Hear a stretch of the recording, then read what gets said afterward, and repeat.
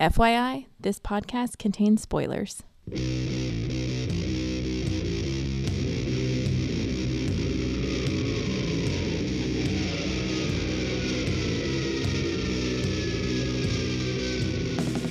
Hey everybody, welcome to episode 125 of the podcast that goes snicked.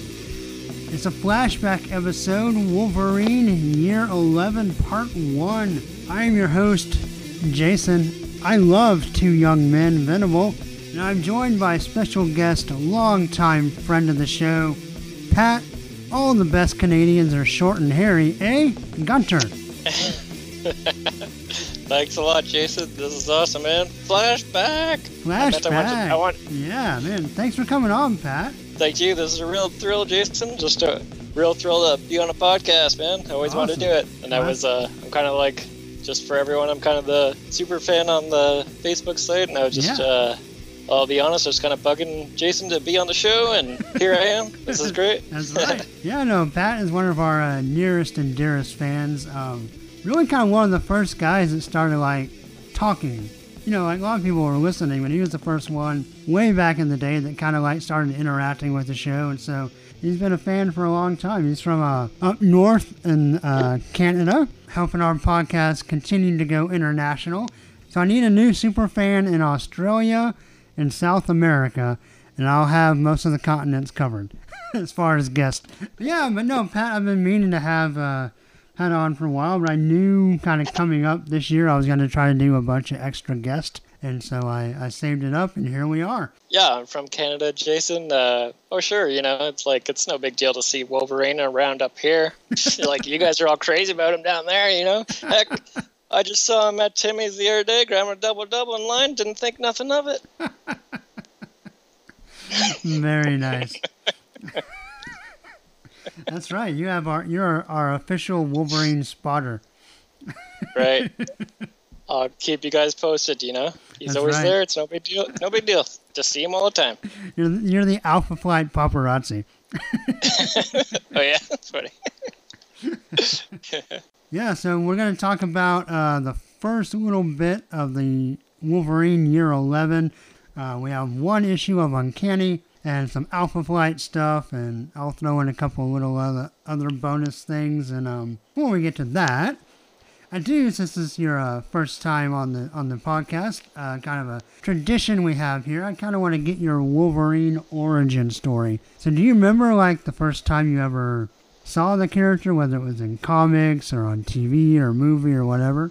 I was trying to think about that today, and to be honest, I honestly can't remember the first intro to Wolverine. It was most likely the cartoon, right, or the action figures. And I wasn't actually into comics like that much as a kid. There just wasn't a comic book store in my small town, and it just wasn't a thing wasn't really something you could get into in my town. Right. And just pretty much the cartoon, and I can't really remember which one came first, but right. The cartoon was definitely just my Bible growing up. I just loved it.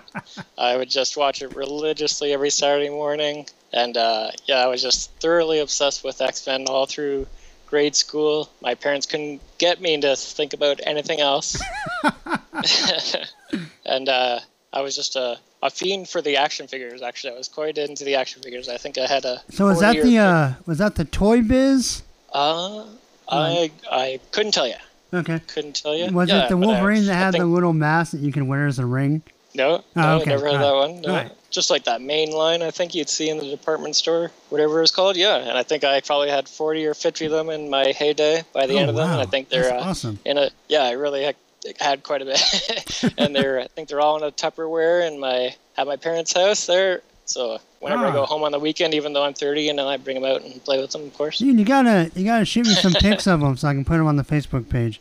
Yeah, I would love to see some of those. I haven't seen a lot of those in a long time. Yeah. And then after that, I got quite a bit into the Marvel Overpower card game. Okay. Does that ring a bell at all? Not at all, but I'm sure it was cool.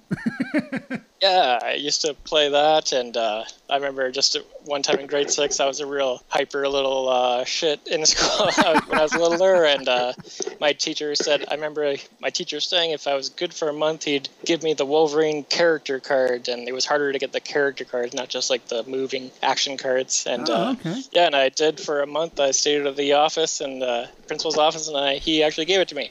That really stuck out with me when I was writing stuff down this morning, trying to think of stuff. Yeah, that's cool.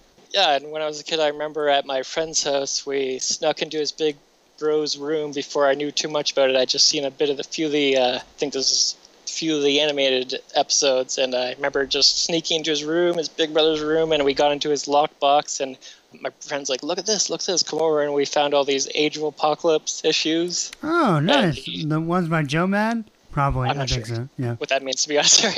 And we found all those. I remember to this day he had the number 1, the alpha one, and yeah, even though I was just a kid and I didn't really know how important that was, the art just really left an impression on me. Yeah. And I was, over the years, before I got heavily into comics, like 5 years ago, even before that, I was really into Age of Apocalypse. I was just always crazy about Age of Apocalypse, couldn't get enough of that, and I had the 4 trade paperbacks. I remember buying those, and I would just read those over and over the years while I was going to college. Nice. So even for and then when I was done school, I didn't have a job lined up, unfortunately, so I was back living at home with the parents at the hometown, which is not too great, but I was there for a while before I got this new job and moved away, so that's when I got heavily into comics here, and that's when I know all my stuff. And my Wolverine resume and my X-Men resume is I've read everything up to 1995 once. Wow. But I got to the 90s, and I tell you, those did me, and then I just couldn't take it anymore, and I just this isn't what I love. I don't like this. It's just shaking my head and my face in my hands, and I just couldn't take it. And I started back at 1963 number 1. Wow. And I'm maybe or I wouldn't even say halfway, working my way back up slowly, but yeah, enjoying it. You ought to skip back whenever you get to it. Instead of pulling out the 90s, maybe just skip up to like, I don't know, 99, 2000, somewhere around there. You can just kind of skip those late 90s. Right, eh? I was thinking maybe that was another way I could have done it. Now that it's taking quite a while to catch back up, but you'll be fine. I'm enjoying the ride. Yeah. And to add this on to my resume, my Wolverine resume, and besides reading up to 1995, I'd also like to say that I personally, in my opinion, own the best Wolverine T-shirt ever, which I think you've seen Jason on Facebook there. I'm pretty damn proud of that one.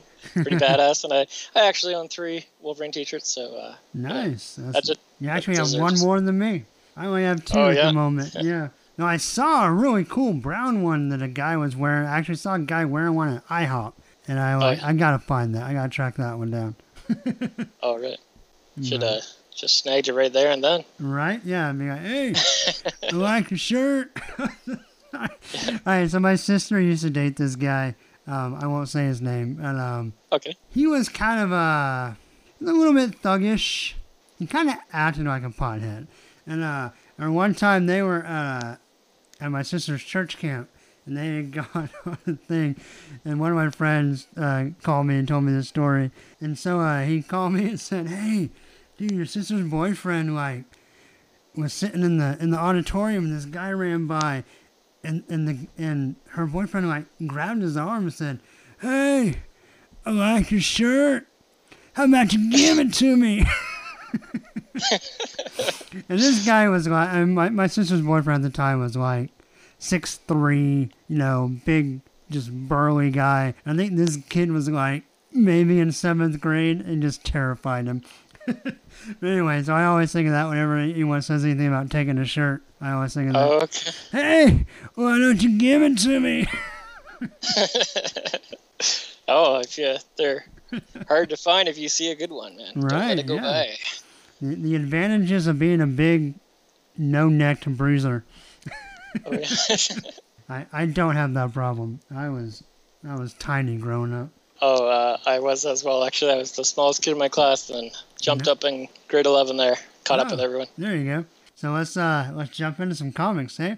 All right, let's do it. All right. Well, first up, we have a barely there Wolverine appearance in Uncanny X-Men number 187.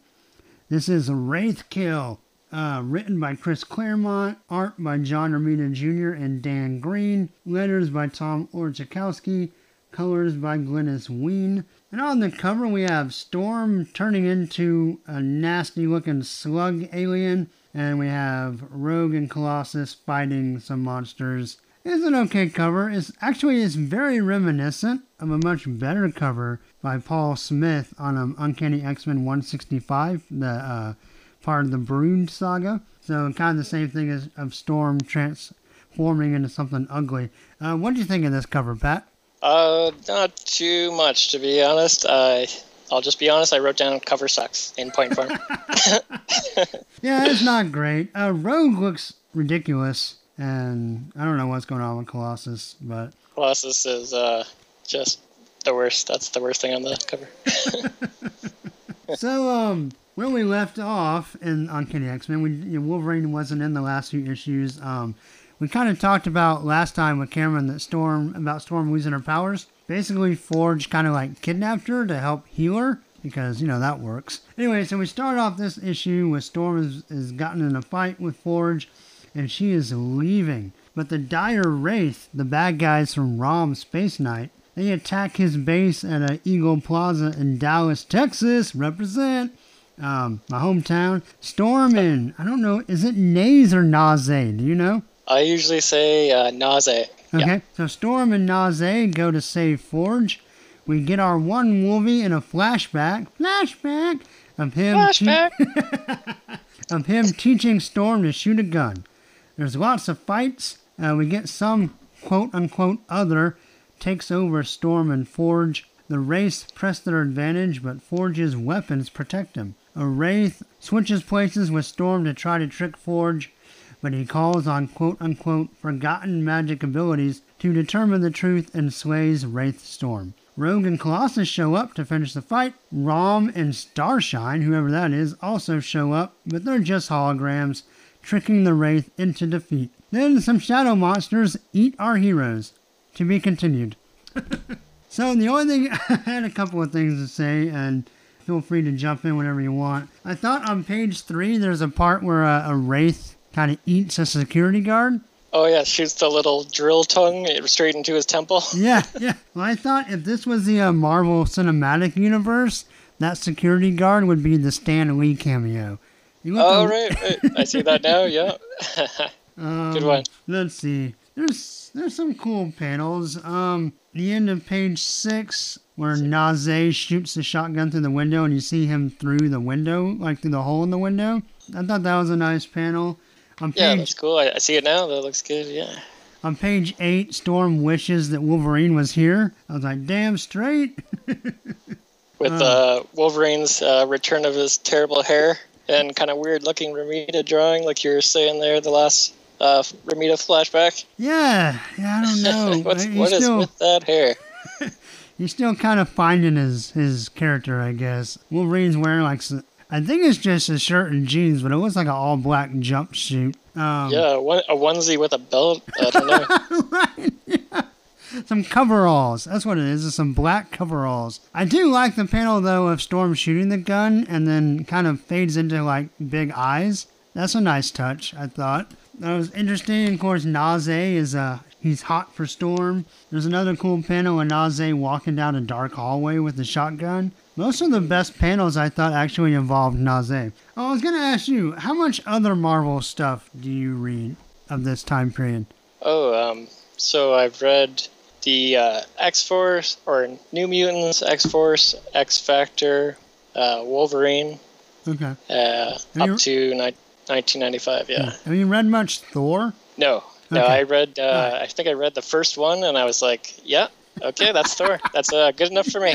I like the movies. I'm pretty hit and miss on the comics. But I was going to ask because, all right, so when we did the Kitty Pryde and Wolverine miniseries, there's a scene where... just listened right before this. Oh, great, yeah. So there's a scene in there where it starts snowing when it's not supposed to. And there's a little asterisk for the editor's note that says, due to the storm, frozen casket or whatever, it's snowing all over the world. I was wondering when it started snowing here if that was part of that, but there was no editor's note, so I wasn't sure. I actually thought was it raining at the start heavily? Yes. I thought that, at the start it's raining. It's like torrential downpour before the alien even pops into the story, and she's just outside leaving. Right. And then she's up on the roof and it's crazy snowing. But I thought that was always like, even when she had her powers taken away by Forge's gun, I thought she always like, I thought they were always trying to hint that she still could subconsciously control her power when she was like feeling extreme emotions, and I thought, I took it as that. What do you think, Jason? It's very possible. I know Claremont had done that before. I don't remember what issue it was, but when Dr. Doom trapped her in that statue, right? Yeah, exactly. And then she like subconsciously controlled the weather there. So I think it's definitely a good theory, a possibility. I'm trying to remember how it turns out. I haven't read a lot of these mid-'80s in a long time, so I don't know. We'll see. Well, I did like on page 15, Storm talks about how she left the Wraith outside to die, and Wolvie would be proud. I was like, thumbs up. He would be proud. Ouch. Yeah. All right. Anything else you want to say on this one? Yeah, just I think we're on about the same level. Just wrote down aliens are dumb looking. Who are they, and where did they come from? Oh, I have no idea. Do you really want to know? So they're from Thor? No, all right. So these guys are from Rom Space Knight, and that was a comic series, kind of like the Micronauts that was Marvel licensed. It was based on a toy. Okay, right. And so basically, the Wraith are just these evil magic aliens, and they go around trying to conquer worlds. And I don't know if you remember, listeners, but a little while back, we had a flashback where I talked about an issue of Rom that the X-Men were in. And I gotta say, X-Men made Rom better. Rom and the Wraith in my X-Men book does not make the X-Men better. Like, it's not an even trade. So, what do you think of the art in this one overall? I actually think the art's like really good. Yeah. With the first couple of pages when she's out in the snow look really good. That's probably my first favorite panels of the whole comic. Right. Yeah, but it's up to / above par art for sure. Just one thing with Ramita, I always notice, or maybe especially on women, they always has to have like a couple of lines on the cheek, like going towards the mouth on Storm all the time. Like on women, just always has a couple like hatch and lines going towards the mouth on the cheeks. Yeah, looks kind of weird to me. And what else did I write? One interesting thing I picked up one little info nugget. It said Naze is Forge's foster dad. Oh, is that like for real? Yeah, it said that in one of the panels here. I don't think I ever took note of that before. Oh, I forgot that if I knew it. I thought Naze was pretty sweet. He was just kind of shooting shit and taking names. I thought he was pretty badass. Yeah, and trying to hit on Aurora while he's at it, even though he's pretty up there in age. Right. You gotta love an old man who's confident and he's just a badass. Like, yeah, for sure. Yeah, and just in general, like, you'll see if I wasn't too crazy about this in a minute when I get my rating, but just in general, like, I find with comics, like, mainly I'm just into X-Men. I'm not into like everything else. Really, just I'm pretty narrowed on that, and I know right away stuff I'm not gonna like when I look at it. Like, I tend not to like mystical and magical and medieval stuff. Right. Whenever that's starting to pop in, like on the annuals with the New Mutants when they're always doing medieval stuff, right. Or mystical with Ileana, I just like just keep it like. That doesn't seem like X-Men stuff to me. That seems like extra other stuff. I'm not really interested. I just like just normal mutants kind of in the normal world battling other mutants, etc. Yeah. Certain writers can do it good. The magic stuff's not my favorite stuff either. I will say, speaking of Naze being badass, I really liked seeing Storm be a badass without her powers. Like, that was really cool, but I would have preferred a better story to see it in. Like, instead of having her fight these lame, like, magic slugs. Like, throw away alien people, just fodder to kill. Yeah, let's see Storm be badass with no powers against, I don't know who you would put in their place. Really anybody, and I'd be fine. Yeah, not that crazy about the issue, yeah. Yeah. All right, so what do you want to grade Uncanny X-Men 187? I would give this one... because of those stupid aliens, 2 brittle, dull bone claws. All right.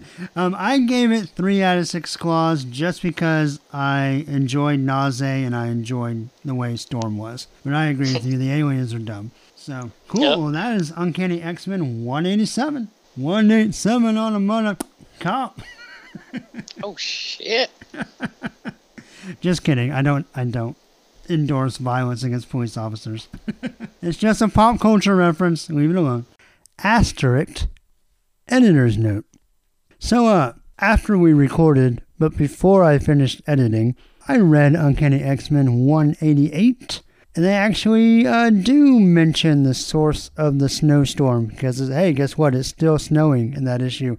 Yeah, they give a little note that it is part of that Thor frozen brisket, or whatever that story's called. So, while I think Pat and I had a valid point about Storm's subconscious powers, that is not what they were trying to show, at least not at that time. So just wanted to clarify that. Alright, so next up we're going to talk about a couple of Alpha Flight issues. The team from Pat's Homeland. We have Alpha Flight 16 and 17, which have Wolverine kind of in one and then very much so in the other. So number 16, John Byrne does the writing and the pencils. Bob Wyachek does the inks. Andy Yankus does the colors. Rick Parker does the letters. And the cover is by John Byrne. What do we got on the cover there? Okay, so we got, the big baddie of this issue is, to my enjoyment, a guy named the Master of the World is his name. Literally on a list of best villain names / worst. Right, and, yeah. / worst, definitely. And Puck is drop kicking him in the head, and Namor is breaking out of a glass tube, like a prison cell. Cool. And this chapter is And Forsaking All Others. And it starts off on a big splash page, and I'd just like to thank John Byrne for a big splash page of a giant fish submarine with the Master of the World. I'm going to keep forgetting that. Master of the World, you can see him standing there, and the teeth of the fish are like the glass to see through. I'm gonna rechristen him Master Dumbass. We'll just call him that from now on. Okay, sure. And then in the sub, the Master of the World is talking to locked up Puck and Namor. Puck fakes his death to make Master of the World open the cell to check on him. Puck is, of course, playing possum and attacks him. And while he is down, opens Namor's cell. Also, Puck has to break a giant fish tank to get water to revive Namor. And but to do so, he rips. I'd like to bold that word. Rips off Master of the World's helmet to throw at the water to have something to smash it with. And there's a cool splash page of Master of the World with a torn up skin ripped off his face because the helmet was apparently literally attached to his skin, I guess. That's nasty. And the ship gets a hole in it, and this locked up beastie, it's not even worth explaining, gets out, and Namor gets Puck to the surface before they drowned, and goes back for Marina. Again, I wrote not worth explaining. He gives up and leaves, and Marina comes out from hiding on the shore with Puck, and decides she's not fit to live with people, and walks off with sad Hulk music playing out into the lake, in a sad scene. Yeah, underwater marinara sauce. That's what I called her. Yeah. So basically, they're wrapping up the story of Marinara's origin. I'm not to interrupt. On your show, Jason, I'm pretty sure it's Marina. I don't think it's Marinara, my friend. Fine. I gotta say something on that one. Oh, you wanted it to be sure. I thought you were honestly thought it was that. Yeah. So basically, they're just wrapping that up. Yeah, and the listeners won't even know what that all means if you didn't read the issue before. So. Right. Yeah. Yeah, but we did. The reason we talked about this issue. We do have a little segue in the middle where Wolverine comes to visit Heather. Heather. Heather. Mac something. Hudson. Heather Hudson. Yeah. Yes, that's right. I don't know. Anyway, she's in the hospital. She got her leg scratched up by the evil octopus that was attacking Namor. Of course, remember her husband, Guardian, just died. Wolverine comes to visit her in the hospital. And that's the only Wolverine scene we get in this one. Did you, just real quickly, did you happen to see the other 2 pages with the... I thought that was actually my favorite part of it. That's why I bring it up, with the guy, the red-headed guy in the wheelchair. Oh, yes, Box. Yeah, that was my favorite couple of pages, even though it was just really random. You don't really know what's going on, but it was really well-drawn pages in his room with the bookshelves and all the little gears in the boxes. That really caught my eye. Yeah, that was cool. Nice art. So, I did want to point out when Wolverine... So, Heather's yelling in the hospital about how it doesn't make any sense that her husband died. And so our first Wolverine panel, he says, "There ain't no sense to it, babe. There's never any sense to dying. There's just death." I thought that was a pretty badass Wolverine line. I also wanted to point out that he at this point, only knew Puck by reputation. They never met. Right. I thought they would have met by then, but that was interesting. Yeah. And then Wolverine admits that he can just sneak in and out of Canada. Yeah, she's amazed. She's amazed that he got there, and he says he's got ways to get across the border no one knows about. That's right. And that's it with the wolf. It's kind of a strangely short scene and just kind of cuts off right there. Well, what's funny, and we'll talk about more next issue, but the scene didn't really need to be in this issue. They could have saved it. We get more of the same, just stretched out next issue. It was just the intro to the conversation that really takes place in the next one. Right. But yeah, guess they just wanted to get it started or get the wheels moving. Yeah, I guess so.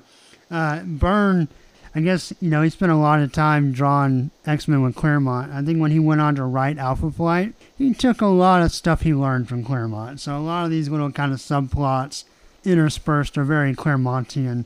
What do you think of the art overall in this one? I thought it was really good. Yeah. And you just reminded me, John Byrne, right there. John Byrne, he was just amazing for those. His really short run on X-Men. What was it? Just 20 issues. Something like on that. The X-Men? Yeah, that's long nowadays.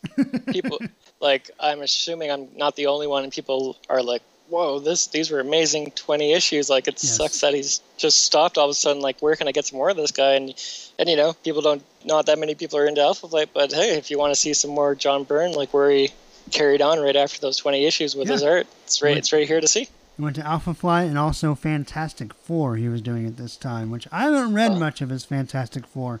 That is on my to-do list. Right.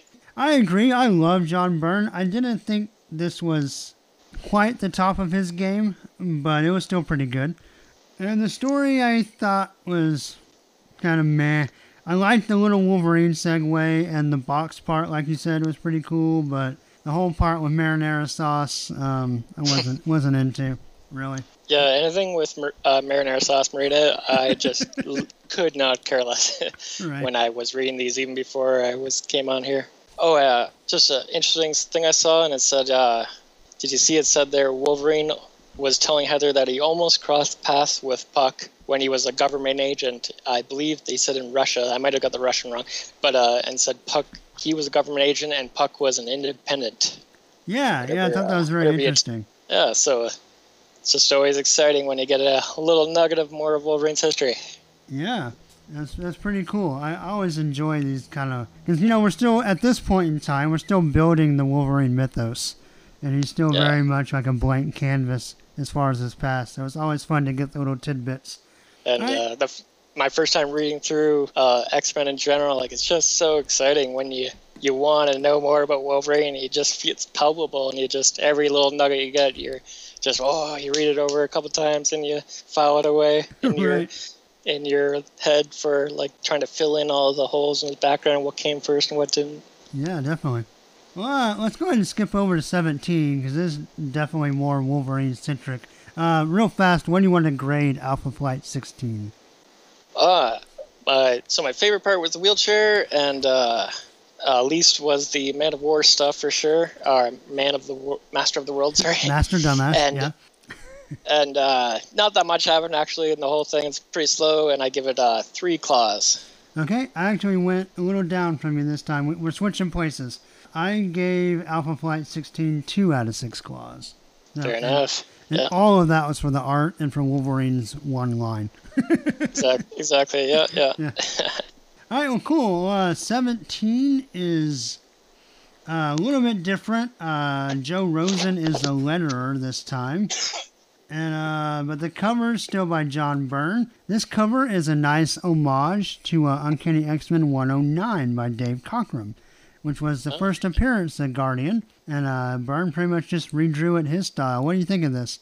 I thought, yeah, it was great. It's kind of like a takeoff of that issue where this is the B side of the story where when this fight happened in X-Men, right? That's a great way of saying it. That it's the flip side. It's the B side of issue 109 from Uncanny X-Men. And yeah, but I love this cover. I loved it. I loved Cockrum's cover on 109, and I love this one just as much. I thought this cover's great.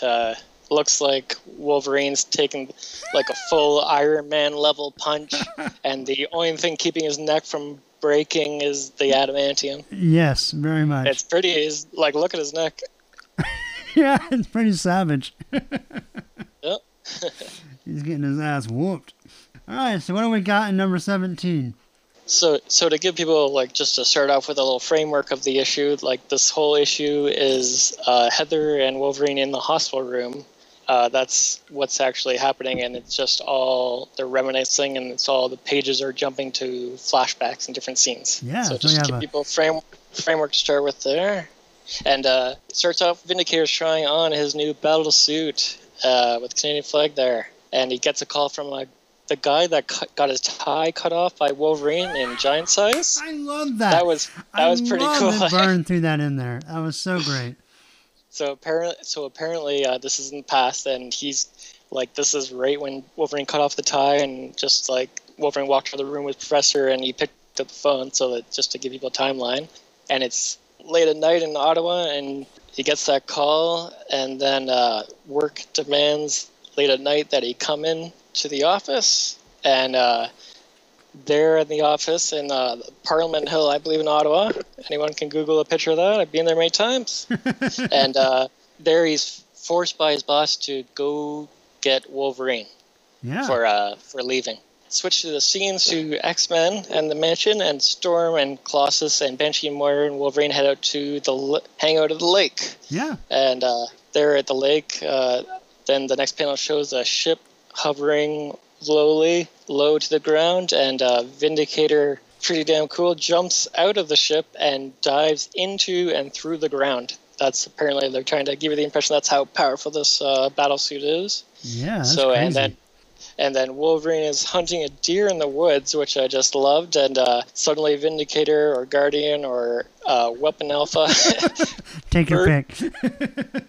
Yeah, literally bursts out of the ground, and big fight starts, and it goes on for a while, and shows like a B-side of Moira getting hit in the head there, and then Vindicator is fought back and retreats, and back at the hospital, Puck walks in and meets Wolverine for the first time apparently, and they seem to hit it off and really bro it up, I'd say. Right, yeah. And Puck, backed by Wolverine, convinces Heather to be the new leader of Alpha Flight.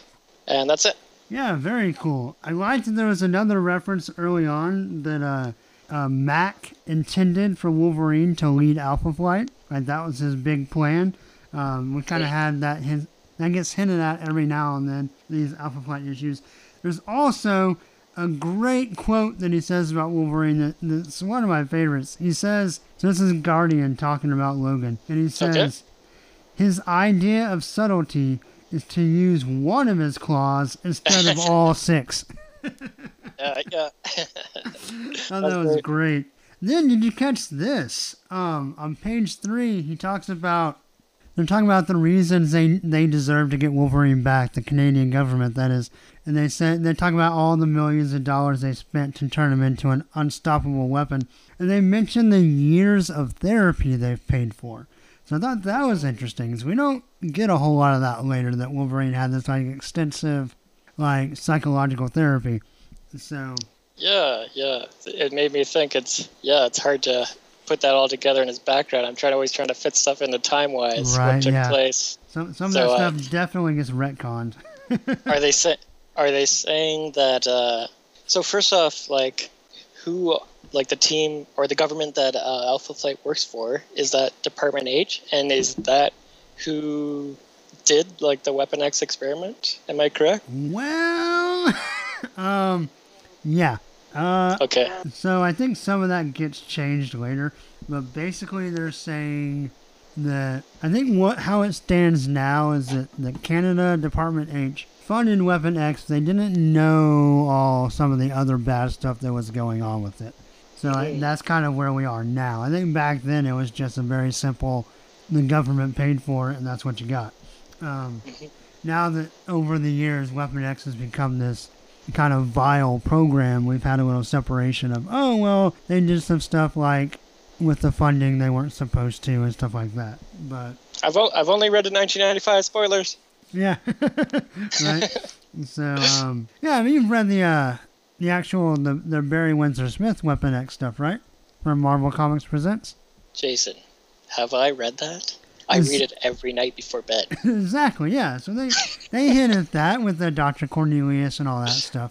So I always take it like, because they always present it like that experiment happened, and I feel like Heather and James didn't know about that, and they were supposed to have found him wandering wild in the woods. Yeah, right. Taking him in when he's in like an animal state, and like taught him back to become normal and relax and right. Yeah. And that would fit, yes, that's definitely how it is like now. So I don't understand why then, I guess to get back to your original question, it doesn't make sense that the government would feel like they paid for all that because they wouldn't have anymore. It makes you curious what the intention was back in 85 when they were writing this, that maybe the intention was that the government paid for the Weapon X program, but that gets changed. Oh, okay. Yeah. Yeah. So I like seeing you talked about Wolverine meeting Puck. I enjoyed that. Puck is probably my favorite Alpha Flight guy.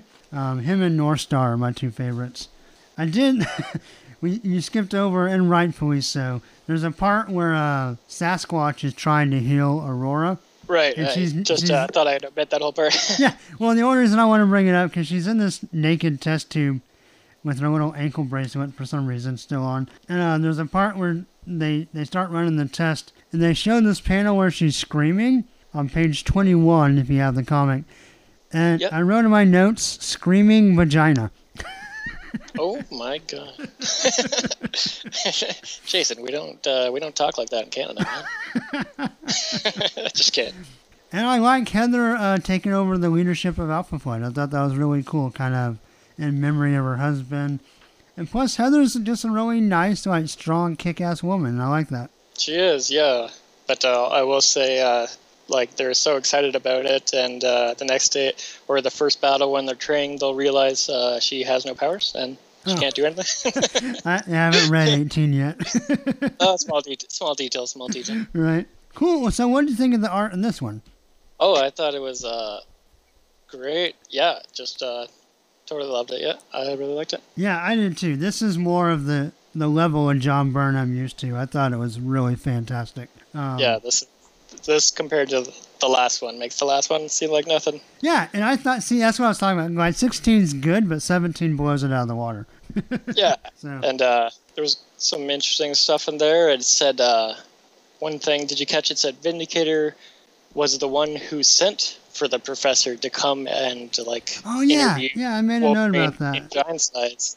Yeah. So what? So he's working for the Alpha Flight team. So why is he setting for Professor to come in and possibly take him away? I don't know if he knew the intention was like it was a recruiting thing. I think he was hoping Professor X could help him. And you gotta wonder because we don't know from Giant Size what Professor X said. We just know he's there, and we don't know why he went there. Actually, he could have been called by like he could have saw maybe an ad in a magazine from the Professor X saying like he can come and do therapy on him. Maybe he just that's why he called him, or what? And that fits Professor X kind of being, you know, his old school issues where he's kind of a manipulative dick sometimes, and it makes sense that he would have lied to Guardian and said, "Yeah, I'm gonna come, you know. We'll have some sessions with this guy. Oh, I'm here now. Okay, hey, Wolverine, come home with me." Yeah, that's the only kind of thing I can take that as. That makes any sense. Doesn't really quite add up, but oh well. Oh, I like when Wolverine said, I resigned, Puck or Heather. I cut my ties and Jason's. Oh, yeah. Like, holy. That was pretty awesome. Nice play on words by John Byrne. And my favorite part was probably the page of him hunting the deer. The art in that is just amazing. Yeah. That's probably my number one favorite page. And I just love that whole fight. What did you think of the fight, Jason? Oh, I loved it. I mean, it was pretty much blow by blow from the original issue, but it was nice to see Byrne's take on it. Though he did, I want to look up, I think he did 109 himself. Let me see here. And that Colossus punch where there's the 3 panels of him. He's got human skin, and then he's transforming Kirby Crackle, and then boom, connecting. Like, that was just fantastic. Yes. One thing about comics I'll say I'm not crazy about is excessive filler text. I meant is one of my pet peeves of comics for sure. And there's always many spots in comics I'd say where excessive text like kind of takes away from it actually. Like no text when Vindicator is diving into the ground would have been way better if you just seen that. Because like if you think about what's physically happening, like it doesn't need some like jovial banter in his head. He's like, I'm trying out my battle suit for the first time. I hope it works, but I also hope I don't hurt anyone. You know, just that kind of text when there's a man in a battle suit jumping from a plane, diving into and through the ground. Just have no text on the page. Doesn't need it. Takes away from the like harsh grittiness of what's happening, and that's kind of what I like in comics. I kind of like to be a little more adult and hard and gritty. That's what holds my attention.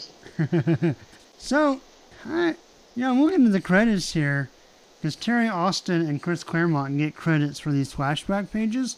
Were these panels just from the original issue? Like, did they just reprint them? I'm not sure. Because Byrne did the Are you art. saying some of the panels are exactly the same in the X-Men one? Is that what you're saying? I believe so. 'Cause one thing that tripped me up, I remember this Banshee face where he jumps out of the water and he's all super mad looking. I hear you, yeah. Like, I remember that panel and some of this other stuff. I think some of this is just lifted from the source material itself. So that's interesting. Right. Yeah, and then back in the hospital when Puck was talking to Wolverine, he said he was in, they were in possibly, or he said, was that you in Maracaibo? Wolverine was asking Puck. He said, that was you, wasn't it? So just a little hint there, just something I'm not quite sure at this moment what totally means, but let's Google Maracaibo and see what it says. Sure. And while you're doing that, it says, or Wolverine, I believe, says to Puck, I recognize your signature in that mess. And I just like to picture in my head for fun that Puck's signature was him just cartwheeling around in a big fight and just cartwheeling around and doing a goofy cartwheel and kicking people in the face. And that's his big signature famous thing from this top secret government fight that happened in Russia. That's awesome. Yeah, I like that too. Let's see, Maracaibo is a city in northwestern Venezuela. There were rebellions back then, so yeah, okay. So they had some South American adventures together. Or not together, but opposite each other, I guess. Okay, well, you'll see some of those when you start reading the solo series. See them go down there. Yay, can't wait. So I can't wait for that and the Weapon X. Big time. That's what I'm waiting for. Cool. Anything else on number 17? I think that's it, besides my reading and stuff. Yeah. All right. Well, what'd you grade number 17 of Alpha Flight? So I'd say this is my favorite comic of all of them we read here for this, and I highly recommend people check it out. At least the X-Men related pages for sure. A bit too much excessive, pointless text in it. like I said, I'm not a huge fan for it, but still, I'd give it 5 solid adamantium claws. Yeah, I also gave it 5 out of 6 claws. I really enjoyed seeing a story we already knew from Heather and James' side. I thought it was really cool. And it really, they keep telling us that James is like the most important person to Wolverine. But this kind of helped show us like what some of that meant. I thought that was really cool. Yeah, there was all those that talk about how they were. Wolverine was actually he'd probably say James was his best friend. Yeah, so that was really cool. So we're both on the same page. Alpha Flight 17, 5 out of 6 claws. Okay, so next up, we're going to do a 2-issue limited series, X-Men and Alpha Flight, otherwise known as Canadian Asgard.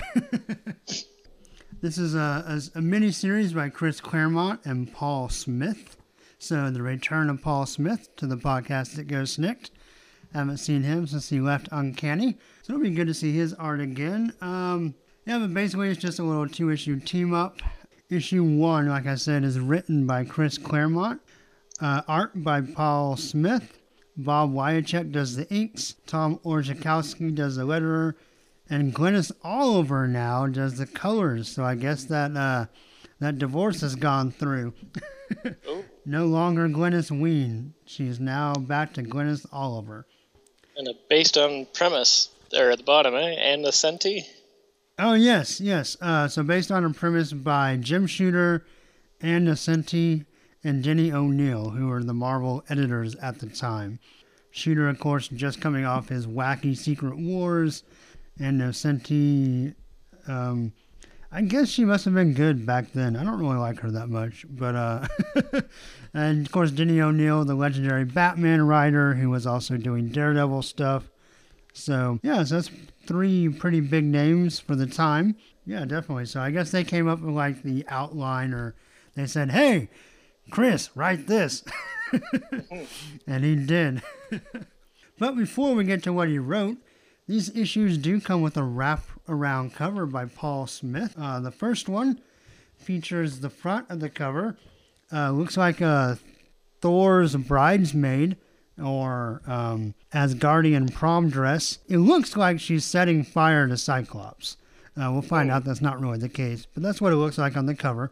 And the X-Men and Alpha Flight are running to his rescue. On the back side of the wraparound, we have actually a pretty cool pose by Shaman. Sasquatch looks weird. And we have a giant Loki head and what looks like a floating castle. So that's what it looks like on the cover. What did you think of this wraparound cover, Pat? Oh, it's pretty good. Yeah, I like them both, especially it's just cool that they're a wraparound. I probably like the second one more than the first, but yeah. Yeah, I would agree with that. Can you name the other 2 people in the back part there? Okay, I noticed you skipped those. Well, we have Puck, who is him and North Star, I think I said earlier, are my favorite Alpha Flightians. And then we have Talisman, who I just read her first appearance. Oh, okay. Yeah, testing you. I thought maybe you forgot her. Oh, yeah. No, I don't really like her outfit, but that's John Byrne's fault. Yeah. You can't hang that on Paul Smith. It is interesting, because you mentioned when we talked about Alpha Flight, what did we do, 16, right? No, 17. You mentioned that in 18 that they would find out that Heather has no powers. But what you forgot to tell me, the best part of that issue is that Shaman has a battle with scrambled eggs. He does? Yeah. I can't think of that issue right now. Just... Oh. Well, it's like Poltergeist style. It's like this ancient, like, Native American... Actually, I think it's a Canadian, like, one of the great beasts or whatever. Right, yeah. And someone, the Ravager or Conqueror or whatever. Anyway, he's trying to take over this old man, but to do, as a distraction, he haunts a bowl or a pan of eggs. Oh, and, okay. Like, fights Shaman with fried eggs. It's really funny. Okay. I'll check that one out. Yeah. But anyway, enough about that. We're going to talk about X-Men and Alpha Flight number 1. And in this, basically, Scott and Madeline are flying some kind of research team that is a mix of bigots and a crew member who loves good books. They hit some very strange turbulence. Scott automatically assumes and or deduces that is Alpha Flight gone rogue after Guardian's death. So switch to the Danger Room where the X-Men are prepping a session when Rachel gets a migraine psi-flash, causing her to change the scenario to the future she came from, otherwise known as Days of Future Past. Yeah, buddy. So the X-Men are in turn getting trounced by some Sentinels until Professor X telepathically calms down Rachel, who is controlling the Danger Room mentally. Professor X then helps her project her psi-flash, which shows Scott's plane crashing and a bright gold Scott stumbling out of the wreckage. So, Rachel then goes nuts and tracks down and attacks Alpha Flight, assuming that they're responsible for her dad's crash based on his last mental images or whatever, like his thoughts. She is thoroughly trouncing them, but Professor X schools her on the astral plane. Snowbird reveals a great quote-unquote wrongness caused the crash. So, team up! And Asgard interlude! Then Northstar and Rogue scout ahead and find a seasonal anomaly. Basically, in the middle of winter, there's this little springtime meadow. And they also see a giant fairy tale castle. Here, they meet Cyclops, who can completely control his optic blast even without his ruby quartz. Scott introduces them to the fabulous council for a totally fierce, bedazzled world, or maybe they're just LARPers, I don't know. But Madeline Pryor is now Anodyne, who heals Puck, basically the movie Big style. She then quote-unquote cures Sasquatch and Aurora. Wolverine leads a group to find Snowbird. While they're gone, Rogue is also healed. Scott and Madeline pass Professor X's mind probe, but also they're preggers, and it's a boy. This obviously upsets Rachel, who is discovering the past has changed her into non-existence. She pulls out her team photograph of the X-Men, only to watch them disappear. Just kidding, just a little Back to the Future joke for you there. Our heroes are taken to the magic fountain, the source of all this glitz and glamour. Heather transforms, but then Shaman is attacked by his own sack. Northstar and Aurora run his sack into the tundra, but it's too late. Shaman is dying. Oh, Jason. To be continued. I got attacked by my own sack one time. Oh my god. It was pretty horrible. So I want to say if you look at, this one has page numbers. If you have your page numbers handy, if you look at page 8, I think Kitty still looks like Luann from King of the Hill. Oh, okay. I see that. I can see that a bit, yeah. Kind of has the same, 80s girl mullet. Good old King of the Hill. Yeah. I guess that show rang a bit more true for you, eh? Yeah. The rumor was, because Mike Judge is from around here. Oh, yeah? So the rumor was that Arlen was a cross between Garland and Richardson, which is... I grew up in Garland, and my best friend grew up in Richardson, so we had a lot of fun with that. Yeah, I bet. It's just cool to have a show about kind of the city you grew up in. Yeah, it's pretty fun. So, Oh, X-Men. Yeah, right. Yeah, no, but if you look at the, so Paul Smith does a pretty nice team picture in the Danger Room, but I gotta say, I hate this Rachel outfit. It's basically she's wearing like a black unitard with really big red leg warmers. Red goes up to the middle of her thigh, red leggings, and just like half of her butt hanging out. Right. And like a ballet top on. Yeah, it's horrible. But I really like this Colossus uniform and wish that was what he had. That's the one that carried over from Secret Wars. Yeah, kind of. That's where he got that from? I believe so. Because right now in Uncanny, he's got that thing that looks like an evening dress. Oh, okay. Where he's got like the two big straps that cover up his pecs. I like this a lot better. He looks very like, I'm ready to rumble, but I'm also kind of proud. I don't know. It's just it's a nice look. So we're going to find a lot of things in this series that are kind of big reveals for the time. For example, on page 10, this is the first reference to Rachel in the future as a hound. Now we get her backup story with that in Uncanny X-Men the next month, but this is a month early for Claremont to spoil that. Oh, it's the first one ever. Okay. Yeah. Right on. And then Uh-oh, we get a thing where Wolverine talks about bionic housings in his forearm. Oops. Yeah, I'm never quite sure how to take the bionic word there. What exactly does that really I think that's mean, right? Claremont confusing his original intention. Because obviously that'll be retconned pretty severely. Oh, I always forget there was a time period where Nightcrawler led the X-Men. Yeah. So I thought that was kind of cool. Yeah, the biggest thing for me out of these two minis is or with Paul Smith's art in regards to it is everyone has these like mousy rat mouths. I find these little mousy rat mouths and kind of pointed downward noses and gaunt, emaciated, sucked-in cheeks. Yeah, he does that a lot. Yeah. Yeah, and just definitely the mouth thing though. Do you notice that too? Or I'm looking now and I definitely see some of it. Yeah, especially when people look down, it's like their mouths shrink. Oh yeah. Like severely. Like I'm looking at page 15. This picture of Aurora in my least favorite Aurora costume ever. But that one where she's outlined in pink and she looks down, it's like her nose disappears and she gets a tiny mouth. Yeah, and see how pointed downwards her face is towards her chin, just a little mousy rat mouth. Right, yeah. Just can't think of any other way to say it. Yeah, I just find that with every character, it looks like to me anyways. A little takes me out of it, but yeah. I like that Kitty is actually for once drawn quite realistically young looking in these whole two minis, I would say. I would agree with that. She looks her age, which I'm happy about that. So, Pat, I got a question for you as our resident Canadian and our secret member of Alpha Flight. So, at this point in time, we're several years away from North Star coming out of the closet. I kind of feel like reading some of this and reading some old Alpha Flight issues that his sexual preference is like the worst kept secret in comics. Did you get that feeling at all, or am I just reading backwards? Like with the information I already know. Because I feel like there's this guy in the Alpha Flight issues that is like his best friend, but he's more than a friend, and they kind of are very vague about it. And there's a scene here where Rogue takes his powers. She sees all his secrets. I don't know. I'm just kind of curious about that. So, do you have any thoughts on that? Like, I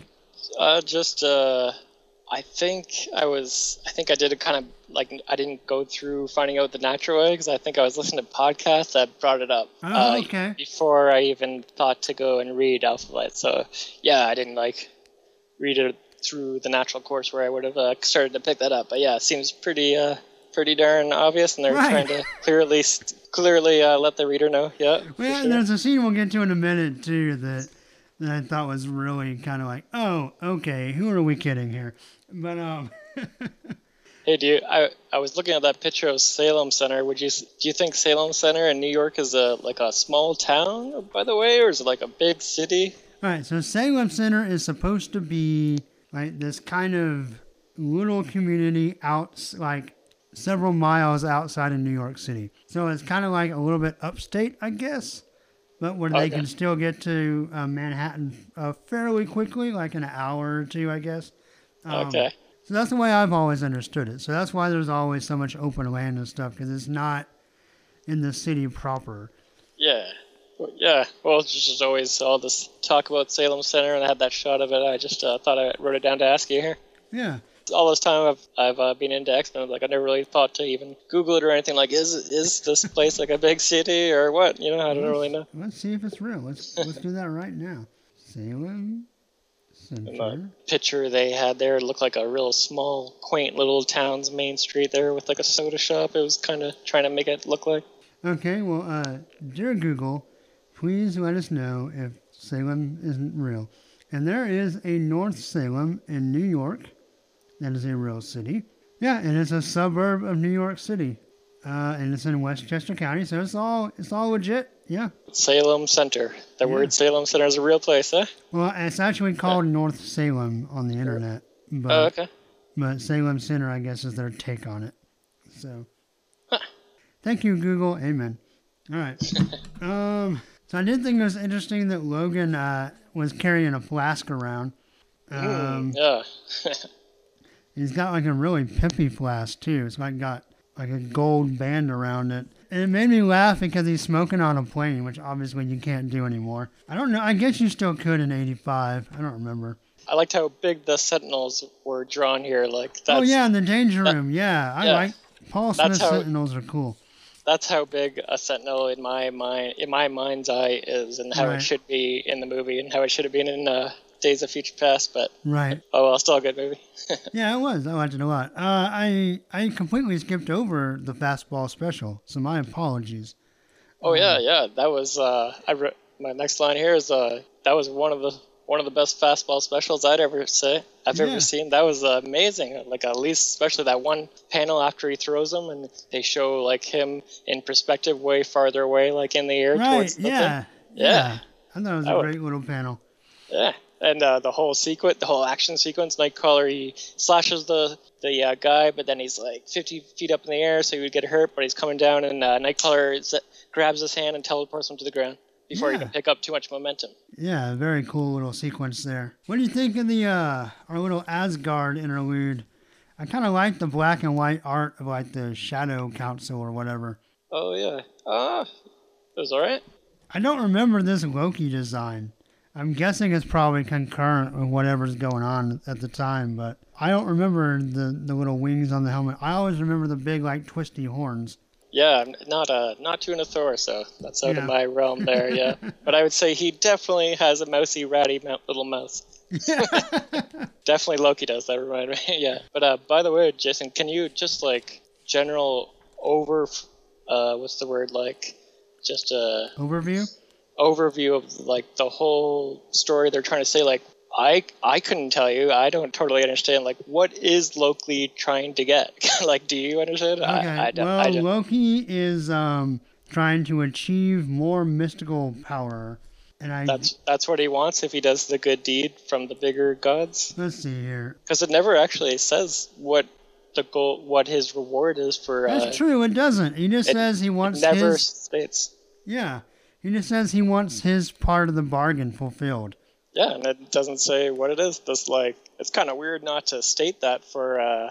By the way, listeners, this is like 35 pages each issue here, so like 70 pages we read, and they never told us what he's trying to like achieve this entire time. Yeah, they reference a little asterisk to Thor 353, but you're right, they don't actually tell you what the backstory is, which is so un-Chris Claremont, is kind of painful. Do you have any idea what happened at 353? Nope, not at all. Right, yeah. I do like the little demon castle they live in, though. That looks pretty badass. Ooh, yeah. So kudos to Paul Smith on that. But yeah, they tell him to be patient. He says he's going to be a trickster like he always is, because he's tricky. Yeah, I don't really know, to be honest, what his end game is, besides trying to be nice. I guess he has some reward they don't quite clearly state to us this entire 70 pages of these two issues. Like, it's a little weird to leave that out, right? Right. Am I crazy? Yeah. No, I agree. And I kind of didn't care, so I kind of brushed over it, but you bring up a very good point. Yeah, like I mean, it wasn't even worth thinking about too much. I just assume it meant he got a little higher up in the god scale, or he got a little more power. That's kind of what I'm thinking too. Just something that wasn't even worth worrying about, but did irk me a bit. Yeah. So I really like this back to the X-Men on the plane. No snakes, just X-Men. I like this conversation between Logan and Heather, and he refers to the X-Men as his home and family. I thought that was pretty cool. Of course, Heather's like, why don't you come back to Alpha Flight? And he's like, nope, I already got a home and family with the X-Men. So I thought that was pretty cool. I like, or just a bit back in the mansion, when I like the Professor X just in his study, smoking a bowl as usual in his big pipe, just thinking to himself, yeah, this is crazy. I talked all these young mutant people to live in my house with me. Puff, puff, this is nuts. I can't believe I pulled this off and pulling one over on them. Yeah, pretty much. And I'm not, it was a bit of a jump there how they got from the mansion to Canada when they attacked the Alpha Flight people. It wasn't really much of a segue. It didn't really show how they got there. Just all of a sudden Rachel was in that little portable hut with them. Yeah. Aurora's in her nasty red jumpsuit, And then suddenly Rachel's schooling them. So I guess she flew really fast. I don't know. Yeah, and then I guess they show the Blackbird, so I guess they flew there, but... Well, the X-Men flew after her. I mean, they don't condone this course of action, so I'm assuming they didn't fly her there. Like, she came on her own somehow. Oh, so she just left, like, the mansion in a huff that they didn't show on a page anywhere, and they just been chasing her for, like, hours, and the Blackbird trying to catch up, like, damn it. Well, and I'm sure, just like her mother before her, that she can probably fly pretty quick with telekinesis, but I don't think she can outrace the Blackbird. So the only way for the X-Men to get there after her is they're like, oh, Rachel left. She was kind of mad. We should follow her. Oh, well, I gotta go grab a snack first, and I gotta drop a deuce, and you want to play Monopoly? Okay, yeah. And then we'll go get her. Yeah, I guess so. Well, I mean, she's not North Star. I don't think telekinetics can fly too fast, so they probably didn't think they needed to rush too much there. Right. I never really think telekinetics and flying, like how they levitate themselves, I never think really too much speed when I think about those guys. Yeah, and don't think too hard about it either. Oh, okay. You'll get a nosebleed. I don't really care for this big castle. You didn't like the big double pager there? No, that was kind of lame looking, to be honest. Yeah, when you first flip the page and your eyes like, whoa, it does that jump of you're looking at a big splash page that you're supposed to be amazed by it, but then you kind of look at it, it's a little dull. Yeah, it's a little lacking in a little dinky. finer detail. Right. Something about it just doesn't pop like you think it would when you. It's not a John Byrne base, that's for sure. Yeah, Paul Smith, I find he doesn't do a lot of like small detail. It just gets the broad, bigger, sketched out thing of it. Yeah, you can do that sometimes for sure. Not a lot of little finer ticks and details inside of the outline of the big thing he draws. So another interesting point, we have our first time that Rachel meets Scott, her dad. And of course, Cyclops is dressed like a douche. So I thought that was interesting. Another kind of first in this kind of one-off miniseries. Oh, Sasquatch's mighty pubes never get old. Oh, yeah. Got that little tuft of hair there just in the right spot. Wasn't quite sure why Madeline was so much taller than Scott. That was part of when she touched the fountain or drank from the fountain or whatever. Oh, yeah. Or that's true, actually. I was skimming it before we started here. And so I guess just all the humans got, like, a power boost. And Scott touched the fountain or whatever, and he didn't get, like, a boost. He just got the ability. His eyes got fixed, and he doesn't have to wear the visor, but he didn't, like, grow and get a new power. Right. Actually, I think it didn't affect him. I think she healed his powers. Oh, right. That's right. That's what I meant to say. Yeah. So the mutants are unaffected by the magic fountain. Yeah, it only affects the humans. Which is weird. Like how I don't know, I don't care enough, but how the fountain would discern between like, oh, well, you're a regular human. Oh, you're a mutant. Okay, no powers for you. Stupid racist fountain. I also thought it was interesting that Wolverine, like, we skipped the part, I guess, where Cyclops introduced everybody to his fabulous crew. Because Wolverine's like, hey, Rodriguez, come with me. And I'm like, how does he know that guy? It also took me, and yes, I'm going to admit I'm a little slow on this one. It took me, like, a significant amount of time to realize that all these, like, douchey fake Asgardians were the team from the airplane. Oh, okay. Like, that completely just went past me. I didn't care. And I'm like, oh, yeah. Okay, that's all the researchers. Oh, okay. Yeah. I admit I kind of got that, yeah. I see why. And so really did we have to wait this long? On page 40, North Star kissed a girl, and he didn't like it. Yeah, they're just putting it out on Front Street there now. No question now. But of course, Rogue she's just happy because she can kiss people without killing them. Yeah, it's a kind of cool Rogue moment, actually, in the Rogue timeline. She's really happy there. It's probably one of the first time maybe she's kissed someone without, zapping them with their power. Right. So she's loving it there. Yeah, all right, so we have this kind of side miniseries that, honestly, I never even heard of until I started doing research for the podcast. As a kid, I had no idea this even existed. But yet, here is a reveal that will affect majorly like X-Men forever. I just thought it was really weird that this is a place they chose to tell us that Scott and Maddie were pregnant. Technically the first mention ever of Cable. Yeah. It's bizarre. Yeah, it is a little weird. If you want to know the first time that Cable gets mentioned, you got to go track down X-Men and Alpha Flight #1. Limited series #1. Good luck. Literally the first mention of Cable ever. Yeah. And I said, oh, Rachel, you're so vain. You probably think this baby is you, don't ya? And then he talks about how I built this citadel. And I said, I built this citadel on rock and roll. And fire fountains. Yeah, and fire fountain.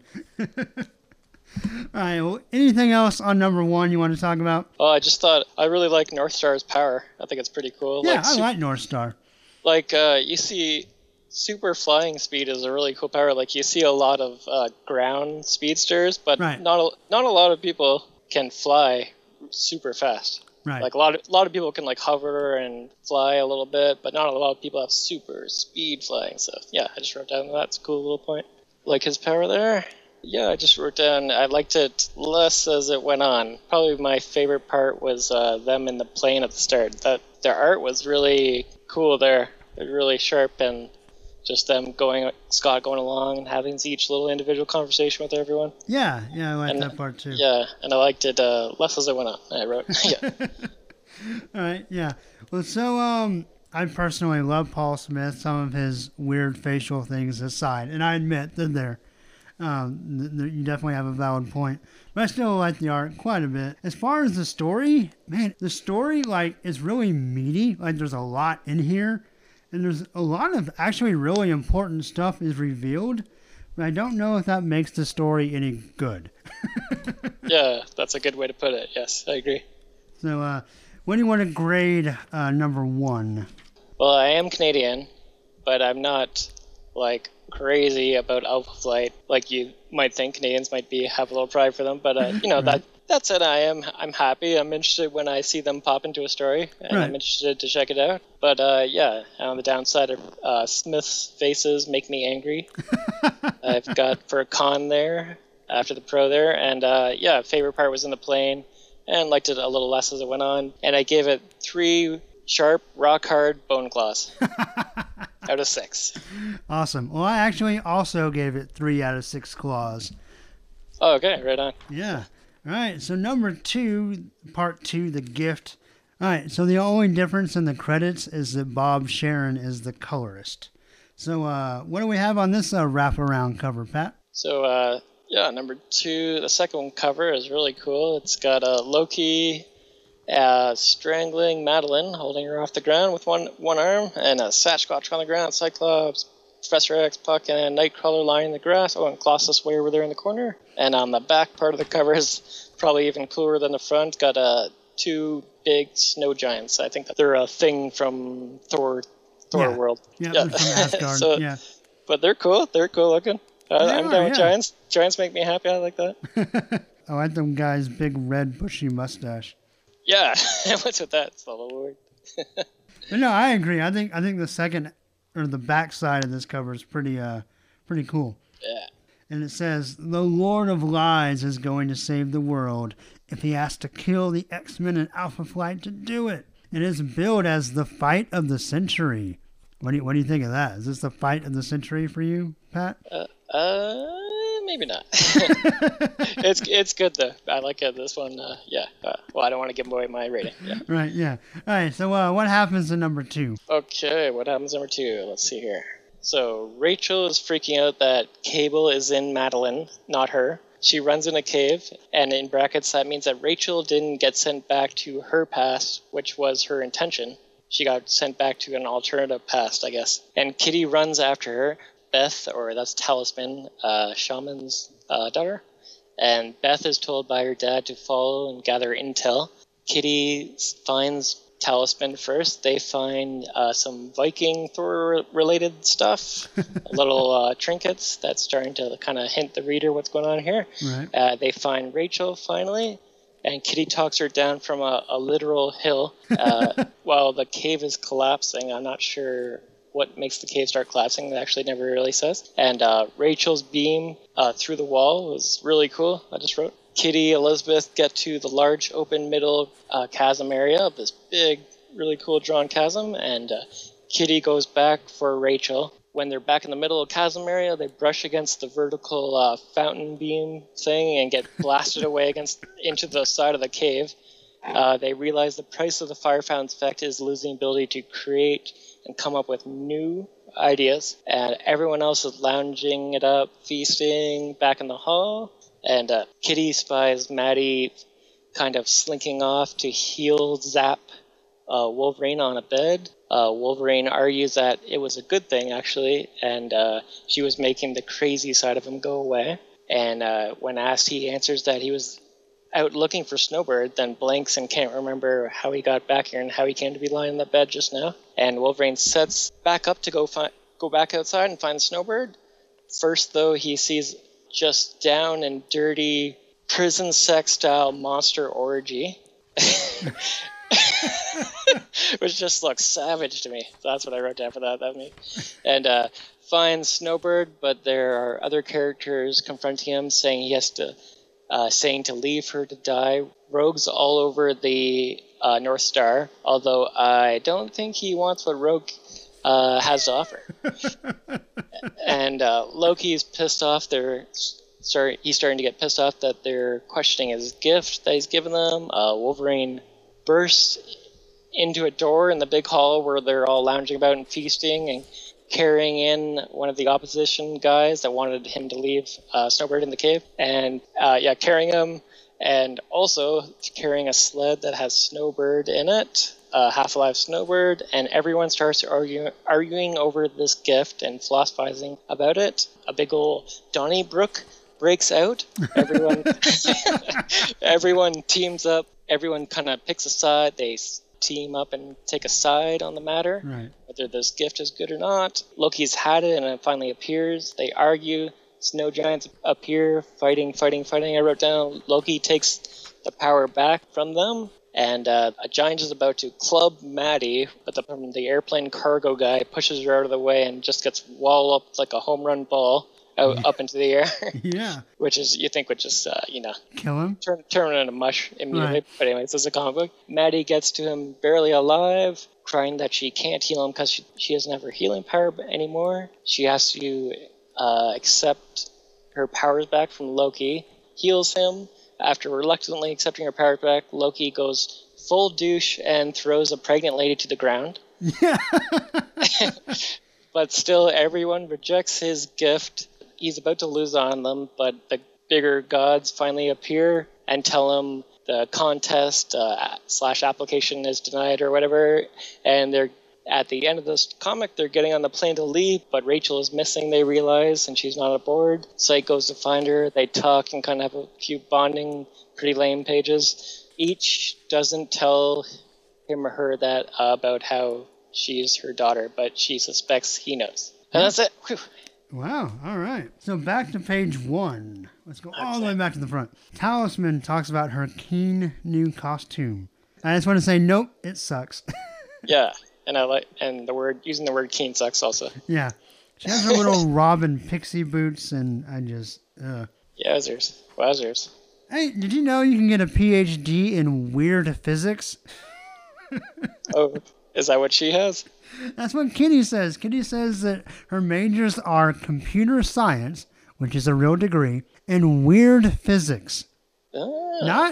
Not physics, not astrophysics, not any other kind of physics. Weird physics. Yeah, weird physics. Yeah, we all know about weird physics in Canada. Yeah. Okay. All right. I mean, yeah.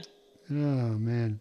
I wrote down here that Rachel's face causes me pain. She looks like a horse. Oh, she looks horrible. Or, what's the Sarah Jessica Parker? She has a Sarah. Oh, true. Yeah. Which, if you watch Family Guy, that's the same thing.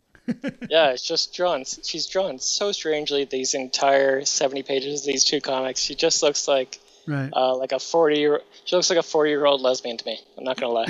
Okay. But on the contrary, I do like the way he draws Logan. You like Logan? Yeah, it's all right. Yeah. So Logan gets neutered and offended. So he loses his rage, and then Kitty offends him. Okay. Yeah. Yeah, because Logan's like, you saying, girl, I can't hack it as a man, only as a psycho. She took away all my anger. It's a good thing. Why can't you understand? It's Right. a good thing.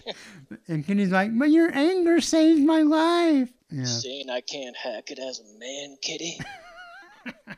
Oh shit! He's got that look in his eye. I'm getting out of here. Right, he's gonna stab me. He's gonna stab me again. Always with the stabbing, Wolverine. Solve all your problems Right. with that. But then I really like the next page where it kind of goes from, so you have like the side of Wolverine's head in a shadow, and then like his figure turns from shadow to light, and we get a snicked, and he talks about how he's not any less dangerous, that he still has all his instinct, all his cunning, all his ability, that maybe he's not berserker, but he's still badass. So I thought that was a really cool little sequence. And plus the art, I thought just looked really cool, and the color work. Back a couple pages when Rachel and them are escaping and they brush against, I guess that's what happens, they kind of just brush against the fountain. Yeah. I don't know why they would get so close to it, but they brush against it, and just the shot of the panel of them being implanted into the side, like just cartoonishly, like Yes, 6 it's feet deep. so Looney Tunes. Yeah, just the perfect outline of their body, like 6 feet deep into the side of the wall, and they never really, just the next panel, they're okay. Yes. Yeah, exactly. Like, normally they kind of keep it in the realm of believability and realistic, but they just went a little cartoonish there, I have to say. Yeah, I don't know. I guess Rachel threw up a TK shield and Talisman used her magic. I don't know. But yeah, they're perfectly fine. It is weird. Yeah. And I didn't even notice. I'm glad you pointed it out and made me go look again. I didn't even notice the monster orgy until you said that. But it totally is what's going on there. Yeah. Oops, okay. I don't know if you can hear my mouse wheel furiously scrolling to get to the page. Yeah. See that page? It just looks like a down and dirty, like. It does, and I completely just kind of skipped over it. Yeah. I don't know what else to call it. But this whole sequence of I love every panel on page 13. You have a Wolverine like skiing down the mountain or skidding down the mountain in the snow. Then he looks around, he sees the monster, you see a shadow coming in the cave. You have a disgusting snowbird. Snowbird looks so cool. That's the one, eh? Yeah. And that panel of them in the shadow, of him like helping her, is a fantastic panel. It's so great. Yeah. The shadow on her face. They don't really use shadows as much as they could back in this era. Right, yeah. No, I totally... This whole page, I'd love to just have this on my wall. Yeah, and just the bottom left one of Snowbird just looking pretty darn rough there. Yeah. It's quite the drawing. You really almost stirs up a little feeling bad for her. And then on the next page, we have the awesome panel of Lockheed. After he shoots fire, he's perched on Wolverine's hand. I love that panel. Oh, yeah. In fact, that'll probably be the image for the episode. Oh, yeah. Because it's a nice big square I can use. Oh, Jason, I would recommend using something from the next time we see Wolverine, actually. Oh, yeah? Even better, I'd say. Let's see. Oh, when he comes in with no shirt on? Yeah. Should we skip ahead here, or? Oh, okay. Well, you kind of mentioned it, but I thought it was funny that, of course, North Star did not want to dance with Rogue. Yeah. I wonder why. And then we have Wolverine Party Pooper. He comes in. So yeah, he comes into the hallway, or their great banquet hall, and he's got a carcass. He drops him off, takes a big swig of wine or mead or whatever they're drinking there. He's got blood running down his throat, wine inside his throat. He's being rough and tumble. Oh yeah, even if we don't strike up the urge, any listeners, to check out these whole two comics. Check out these couple of pages. I'd say this is easily, where is it here? I got something down. We're on 19 and 20. When he comes in the door there, I mean, I just wrote down, could that be any more of a badass entrance into the hall there? Oh, yeah, it's pretty great.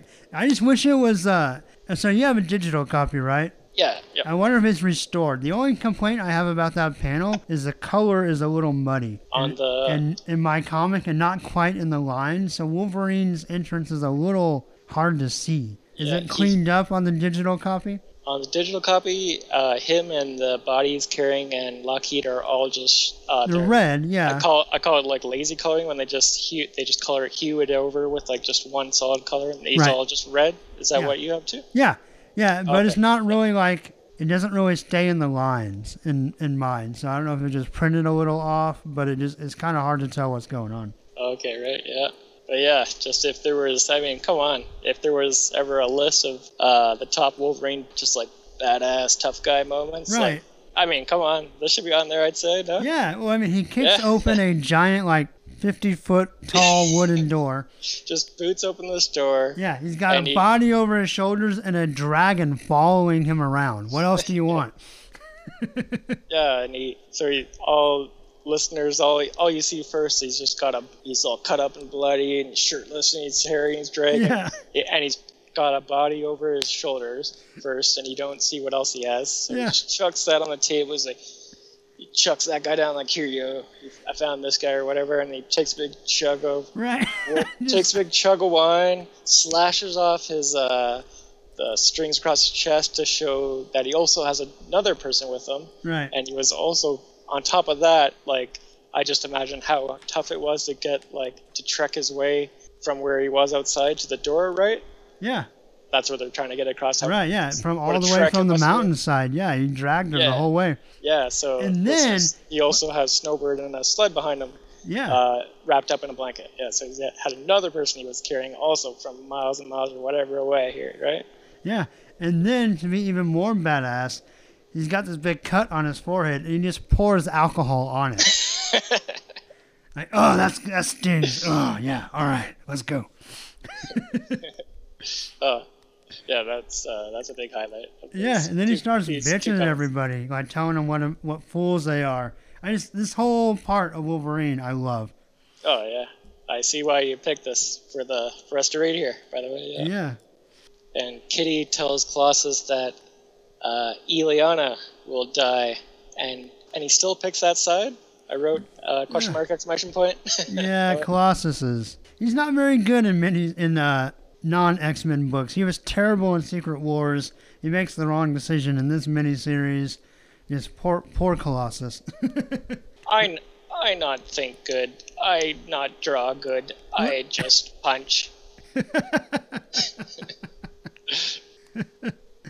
I love also the panel of Wolverine standing up to this giant. Oh, right, yeah. That's a great panel, too. So, I just, one of my points I wrote down there, Jason, I thought it was like a rare story narrative you don't usually see. They're not normally having stories like talking about how there's an architect and he's anguished because he can't come up with new designs. Thought it was a bit of a rare story narrative you don't usually talk about in X-Men. Yeah, no, it's pretty cool. Everybody's gifts are like... So basically what we find out at the end is that by getting these gifts, they lost their creativity. They lost their creativity or their creative soul. They had to trade like a piece of themselves to get these new powers or whatever. And that's where kind of the conflict comes in. It's kind of hard to get your head around. Can you like kind of clearly... I don't think I can. Can you clearly say what's happening? Like, so they got the gift from Loki. They got a gift from Loki, but in return, they had to give up some of what they were. And that's where the gods come in at the end. They're like, no, you didn't really give them anything. Like, you weren't really doing a good deed. You were taking stuff away. You were still trying to trick people. And that's why you're denied. Denied stamp. Yeah, pretty much. I wonder if Madeline, being a god for a while, like, had any effect on Cable in her... I don't know. That's an interesting point. I've never really heard that talked about before. Yeah. Interesting little thing to null over there. All right, so anything in all this fighting you want to point out specifically? I mean, just kind of generic battle stuff. Let me check my notes here. I don't think so, no. Okay.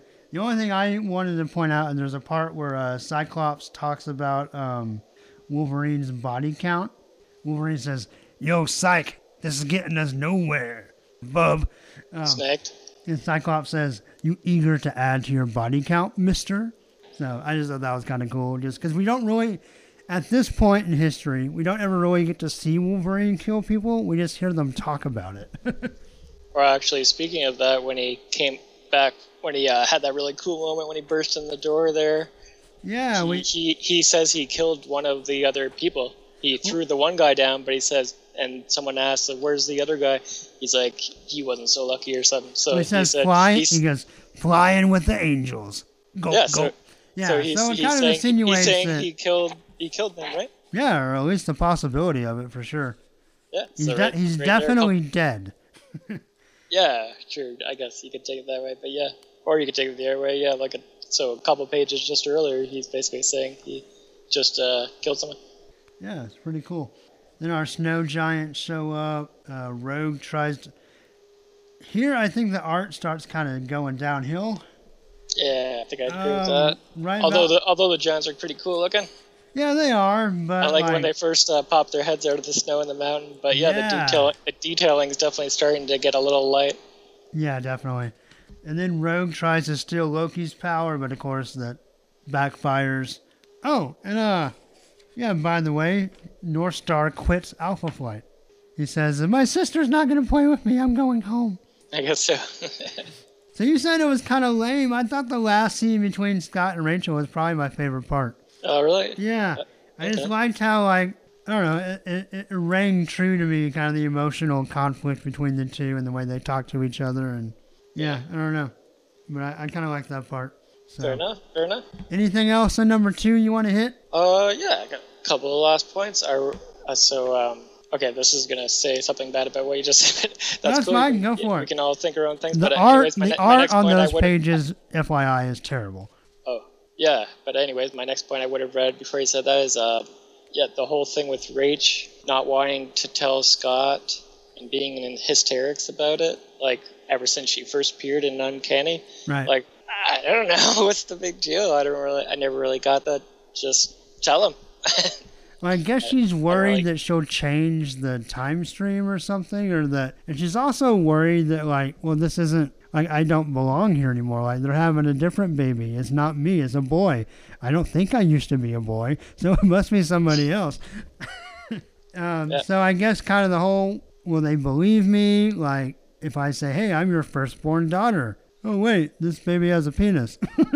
Yeah, but they, like, she keeps, like, having the same kind of freak out about not wanting to tell them, like, right. every Uncanny issue. And yes. It's like, yeah. Like, I don't know, just tell them. I'm tired of reading this. I don't know, it doesn't really ring true to me. I don't really totally understand her motivation for not wanting to tell them. They never really spelled out that interestingly why or anything. All right, that's fair enough. And isn't Madeline supposed to be an identical twin of Jean? Well, yes, but they talk about that because the first time Rachel saw her, she was like, oh, whoa. And Scott even says, whoa. Rachel looks like very familiar. And I don't know if you remember or not, but the first time Rachel showed up, she called Cyclops' number from the X Mansion, and Madeline answered, and she thought it was her mom. Oh, okay, right. Like, I don't quite remember right now, but even their voices are the same. So there's more kind of intrigue on what we'll find out about Madeline Pryor. So they're supposed to be identical, but I feel like when they even... Here's a little different case because it's Paul Smith, but even in the Uncannies, I feel like they never draw Madeline to look like an identical twin. She always looks quite different to me. Really? Okay. I guess the main difference to me is just the hair. Yeah, she always has the middle part, you know, right. hanging over the face to the chin. She always has that big, thick red wig thing going on. Yeah, exactly. I guess to me, that kind of makes sense because if it was exactly the same, I don't think Scott would still play along. Like and of course we'll find out later, like where Madeline comes from, and I think there may be reasons there that the origin of her might warrant some small minor differences, and so. Oh, that's true. Yeah, I guess they couldn't draw her exactly the same because Scott had to like kind of think she was a different person enough to want to date her, right? That's what you're saying. Yeah, I hear you. True. That's true. I wrote down, why doesn't the Professor X just mentally tell Rachel to get on the plane?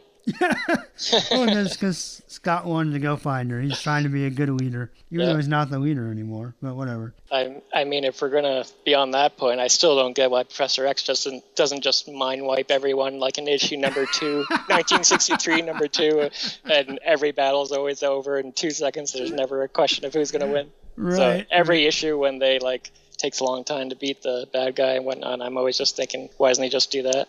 Yeah, I guess he learned his lesson. I don't know. Hey, Jason, do you think there was ever an alternative timeline story showing Jean giving birth to Rachel? Like not showing, but yeah, there's a panel where she crowned. Okay. No, well, so in no, I guess not. I'm trying to think. I don't want to say that because I could be wrong. Yeah, I wrote that down. I thought that was a good question. Might stump you because when you think about it, they've never really shown that, right? Right, because we don't see it in her future because Jean is dead. In the Age of Apocalypse future where Jean is alive, Rachel doesn't exist, right? Yeah, there's no the word Rachel is never mentioned. Right, yeah. But yeah, I just wrote that down. I was thinking has there ever been a story, when they show Jean? No, there's not. Yeah. I mean, I don't know. There could be. Someone else can tweet or get on Facebook and correct us. But yeah, I can't remember one. So, I don't know. Fair enough. So let me get this straight. Everyone got held up at the end in the plane there when Rachel wasn't on and she was traveling behind. They even stated the storm could have killed them any moment. And after a couple pages of Psyche and Rachel talking, we finally get the reveal of what she was doing, why she was on the plane. It was to make a telekinetic rose or something, like a literal physical rose on the ground. That's what she was holding. Everyone up that could have been killed by the storm there any second now. Right. Yeah, but that rose is damn important. It is? No. Oh, okay. I thought you had something there. So, yeah, no, I'm not even really sure how it ties into the symbolism of the story. I mean, it talks about they're leaving this place in desolation, it's all in ruins, except a rose. Yeah, they just needed a reason for Psyche and Rach to have a couple of pages of them kind of talking and bonding. Right.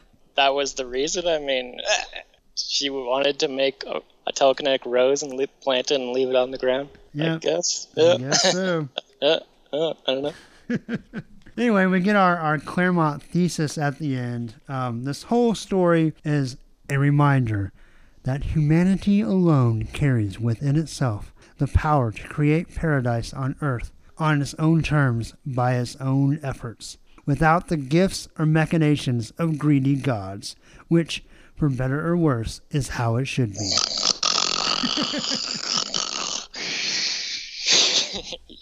It's not that it's wrong, it just comes out of nowhere. Oh, yeah. But Claremont, well, we all know he was getting paid by the word. Yeah, obviously. Yeah. If he wasn't, he was doing it all wrong. Yeah. All right. Well, so what do you think of the art in this second issue overall? The art in the second issue overall? Oh, I thought it was quite good. Yeah, just the things I said about Paul Smith. Kind of doesn't do a lot of finer detailing inside of the outlines of the thing he draws, but some pretty fantastical, fun images here for sure. It's pretty cool. Yeah, I thought it was pretty great until the last few pages, and I thought it went pretty sour, kind of out of nowhere. I don't know if he just ran out of time or what, but Oh, I know what you mean when they're the second, let's see here, it's not the page with the rose on it, but the page right before that, when they're showing Rachel in the top right panel walking, her proportions with her thighs and her head just are absurd. Yeah. Same with Psyche, too, beside her there, and the next bottom or lower or middle left panel, Psyche's head looks pretty weird there. Yeah, definitely.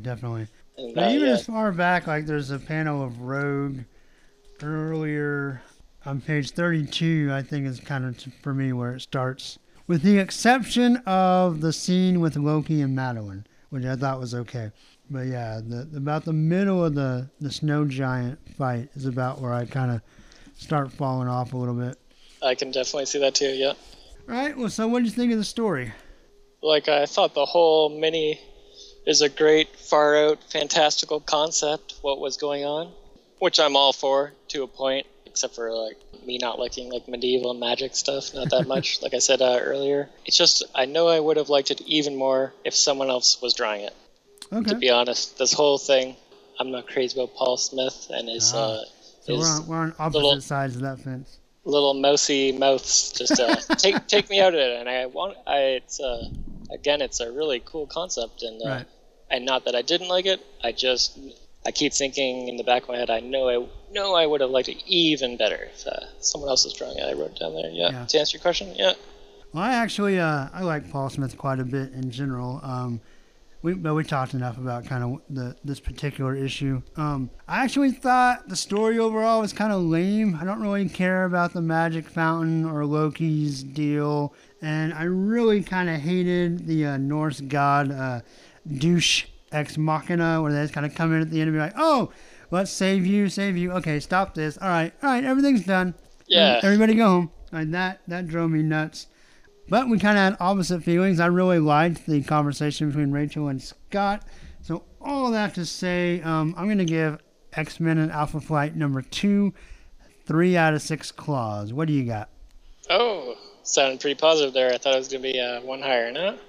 No, just 3 right. for me. 3 claws, all right. Yeah, so just what I said there before, and the start of it, start of number 2 with Kitty and Talisman and Rachel like off in the cave by themselves, I'd say, and with Kitty holding her breath and phasing through the collapsing rocks. That was probably my favorite part of the whole story. Yeah, that's pretty cool. I thought that was really great, and and I would give this one 4 adamantium claws. Cool. Well, that's our series. That's X-Men and Alpha Flight, the 2-issue limited series. Okay, so real quick, want to give you guys a little bonus material, kind of tie up some loose ends from that Wraith storyline from 187 we did. Have 3 issues of ROM I wanted to talk to you about real fast. That's ROM Space Knight, number 62, 65, and 66. Number 62 is Truth or Consequences, written by Bill Mantlo. Art by Steve Ditko, Ian Aiken, and Brian Garvey. Letters by Janice Chang. Colors by Glynis Ween. And the cover is by Mike Zeck. And it's not that great. It's Rom standing with Forge somewhere looking through binoculars. And in the binoculars he has some goblins and pterodactyls attacking the fair citizens of Dallas, Texas. Well, what? Of course, in the letterbox we have Rom with his laser nipples as usual. It's whatever. So basically, Forge doesn't want to make any more weapons to fight the Dire Race because Gyrich stole his previous weapon and used it to destroy Storm. But Rom goes to appeal to Forge. If you don't want to do this to help the government, don't trust the government, but protect your planet, protect your fellow humans. They have a philosophical debate that is ended when the race attack the people of Dallas, and Forge and Rom go to join the fight. The only thing I have to say about the art, besides not really caring about Rom that much, is that he has space mittens. No fingers in this issue. Just a thumb and big hands. Really weird. So as far as the story, the Forge part's kind of cool. The race and their plan for world domination are stupid. And art-wise, 80s Steve Ditko is not bad, besides the space mittens. But it's an alright book. I'm going to give ROM 62 3 out of 6 claws. So next up we have ROM 65. I believe this is mostly the same team here. Bill Mantlo, Steve Ditko. Oh, and P. Craig Russell helps with the art. Janice Chang does the letters again. This time Petra Scotes does the colors. This is Doomsday. This cover is by Steve Lealoha, and it's Rom kind of flying around, and we have heroes, including Wolverine, fighting the Dire Race. It's not bad. So the Dire Race have cursed the sun, so it's to basically pull their planet through the sun so it can replace Earth, and then it can be a new Wraith world. They froze Rom with magic, to prevent him from joining Forge on a giant can of Space Raid. that shoots all the race and kills them. But all of Earth's heroes, including Wolverine, arrive to turn the tide. Rom flees to the space laser and powers it with his little gun as they blast away Wraith World and all their dark magic. The story made me roll my eyes. The art is terrible. It's the same Steve Ditko from issue 62, but it's gut-wrenchingly horrible. It's garbage. I don't know what happened. Pathetic. Anyway, I give Rom number 65 1 out of 6 claws. So let's go to 66. This is the day after. Bill Mantlo does the story. Steve Ditko and Steve Lealoha did the art. Janice Chang still doing the letters. Petrus Gotees doing the colors. And this cover, last time, P. Craig Russell helped with the art, and Lealoha did the cover. This time, Lealoha is helping with the art, and P. Craig Russell did the cover. And it's Rom flying through space with all the heroes' heads in black and white, including Wolverine. It's not bad. So in the aftermath of the battle with the race, Wolverine suggests killing them, but Rom sends them to limbo with his little gun as he does. Blah, blah, blah. Rom leaves Earth to travel the spaceways. Story, who cares? Art, not as bad as 65 and not good at all, except for the final 2-page spread. In which I gotta say, I also have Rom 67 that I got in the same lot when I bought these for like $1 on eBay for like 5 or 6 issues of Rom.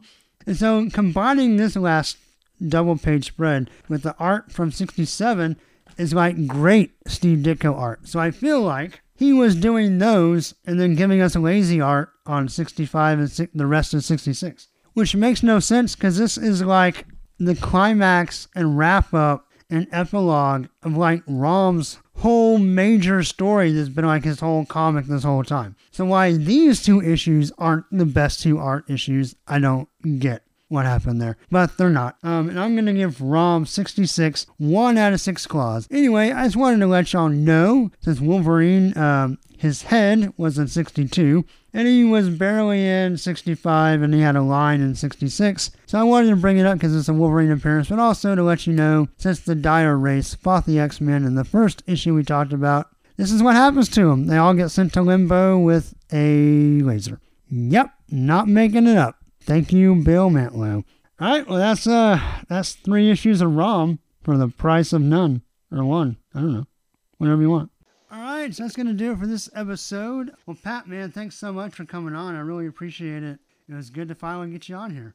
Oh, this is just really a thrill, Jason. Thanks a lot for having me on, It's just, I can say from now on I was always on a podcast because I listen to them all the time and just, it's like a check on the bucket list. Yeah, I can finally say I was on a podcast. Right. It's so cool. It's so cool, man. Yeah, it's awesome. Well, I'm gonna glad. show it to everyone. While you're here, do you have anything you want to plug? Anything going on you want people to know about?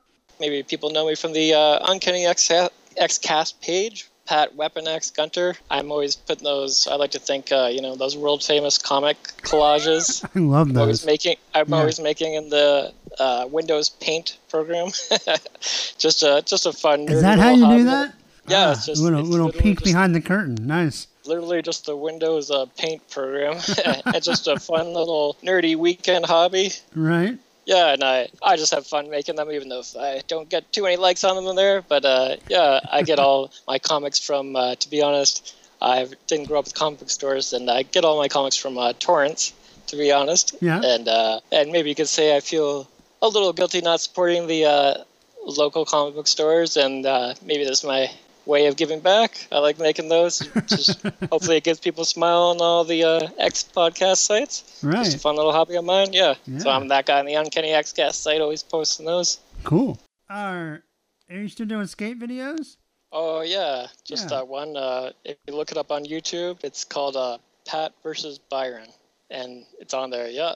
But cool. Yeah, nothing too much plug. Just a normal guy, not an podcast host or anything. Right. But yeah, thanks again for having me on, man. This is great. I appreciate it. All right, well, guys, like usual, please leave an iTunes review if you want. Like the Facebook page.